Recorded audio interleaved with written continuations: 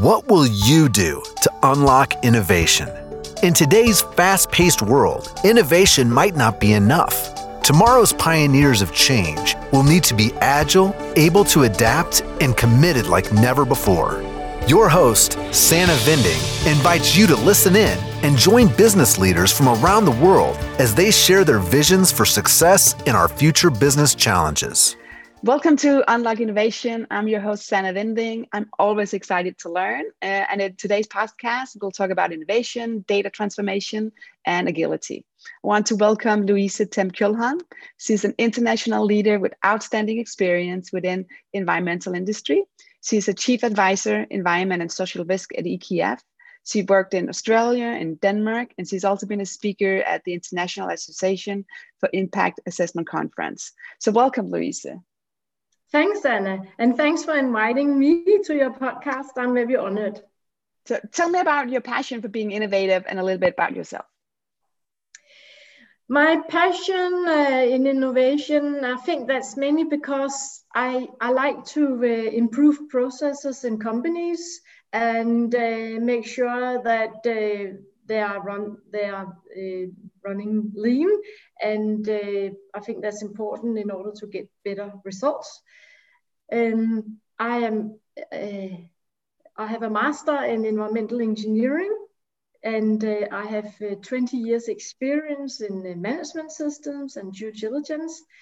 My first experience was as an environmental manager in a construction company in Australia. And then I've also had experience as a civil engineer. And then I've been a QHES manager, quality environmental health and safety manager for a production company with a complex supply chain. I work for EKF now as a chief advisor in environmental and social risk, as you mentioned. And EKF, what is EKF? It's an export credit agency, the Danish Export Credit Agency. And an export credit agency is, all OECD countries have an export credit agency. In America, it's called EXIM. And a credit agent agency is, they are supporting they're guarantee projects, international projects, where there is going, for Denmark's case, it's a Danish export that is going to these projects. And my job is to ensure that these projects comply with environmental and social requirements, international requirements. And as well,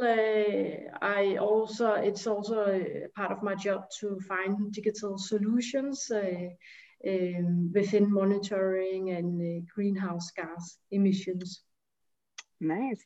So I know you've been a big part of the digital transformation journey at your organization. So can you tell me a little bit more about that? Because I'm pretty sure that, it requires some skill set, the data collection, you have to be creative. You have project members you have to look at, the stakeholders, which is the bank. So tell me about the journey you've been through where you work right now. It's a journey we are partly in. It's an ongoing journey.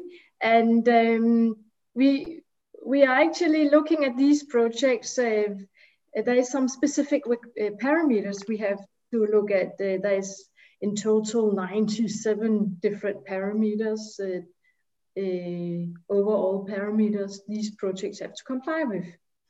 And it has always been like a report we get, a PDF, and there, so you look at those and you read this novel to see what there is of how these different parameters are performing. Yeah. So this is a case where it's obviously a benefit to transform these written text into data collected parameters. So what I have done is to make a monitoring tool where you give the data for all these parameters for each project. And it is a long journey because it's as far as I've seen it, haven't been done before, but it is definitely a thing which can improve the monitoring of our projects, because it's much easier for us to make a visualization of how the projects are performing, because you are able to filter in all these different parameters, such as performance. So it's a much more dynamic tool, because you can access and saying, if I'm this user, I need to see this, I need to compare that. It gives you that visibility. So it's when I hear what you're telling, right, it's give you transparency and makes you easy access. And you can also compare the projects that you said, right? Yes, you can compare different projects to each other, but you can also compare one project with 2 years ago, or how it have been performed during the years. Our projects are actually running 15 to 18 years. It's a long life cycle. So it is a lot of data, or it's a lot of reports we have for our projects. And in this way, you can collect the data for the monitoring and see how each parameter is performing. Okay. So the whole people aspect, because I know, right, when you come in if you create a new tool, there's the amazing of having the tool, there's learning how to use the tool, but it does also the whole management, to say, getting the transformation of getting adjusted to use the tool within an organization. So has that been an easy journey, or has it been a little bit uphill journey? How has the welcoming of this new tool, or is it, maybe it's still in the process? That's why I'm asking, right? Where are you right now with that? Yeah, it is definitely in the beginning of the process, and it is a long journey. And I think it's very important to accept that the first version of such a tool is like the skateboard, and then you have to ensure that all the people who are the stakeholders and the project, that they start to use this tool, and accept that there might be a lot of corrections and adjustments when you use the tools, because it can be quite complex. And I think it's important not to do these tools too complex, but be able to quick to change any parameters if that's necessary. Okay, so when developing a new tool or a process, what kind of advice would you recommend, that if somebody's sitting here and listening, right, saying, "Oh, I'm just in right there"? I think it's important that when you develop the tools, that you get a clear description of what is the problem, what is it you want to improve with this tool, and then to make to understand that this is like a long term for you to achieve that, and because you have to get all the users, they have to get. So you have to listen to them, right? Is that the input from the users, or how did you? It's important to get the input from the users, and so you can develop a tool which they can use, all the users. And I think but it's hard to both make a tools which all the users are happy with, and which gives the good results. It's important to accept the skateboard version in the start. Yeah, I like that analogy. So I'm when I'm working a lot of processes, I'm always saying we're paving the road while we're driving on it, and because you can work for a long time on a process and saying, now it's right there, now it's perfect, and then you start using it and you find out, because now you have users, it's not that perfect, you need to adjust. And so I like to make the small iterations, And I think when I'm listening to you as well, you're saying get start to use it, because it'll give you the learnings quick, and it will also give you the transformation that the project team start to learn to use the tool. Exactly. Yes, because I think it can be hard for, it's not, yeah, if you've had a team and they've used to do it, having, yeah, you know, doing the monitoring, where they just read this report, it's a very big transformation for them also to start to do such a thing, where you collect the data, where you use a digital tool. Yeah. I have a question about the benefit of the tool, because you said you could actually now, when using it, you could compare projects. And before, with all the PDF and the reports of 50 pages or more, it was not easy to compare the projects. So tell me a little bit about, you know, the benefit right now with the tool. Yeah, but with this tool, it's now possible to compare your projects with each other. And we have like 50 different projects, and now you can compare them and see which one have the highest risk within biodiversity or labor or cultural heritage, which are some of the parameters we are looking at. And as well, you can see which one is have the overall most risk, which one should you use most resources on. So it's a big benefit that we can compare the different projects.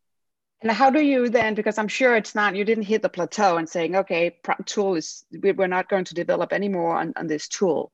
So how do you get feedback from the project team to say, hey, it'll be nice to have this feature? Or how do you listen to the team, and how do you improve the tool? Yeah, this is the very start of the journey for this tool here. It's still a little baby, and I think it's so important to listen to the feedback, and important to accept that you're still working on the skateboard version, and to be agile and listen to these feedback there is, because there is definitely room for improvement.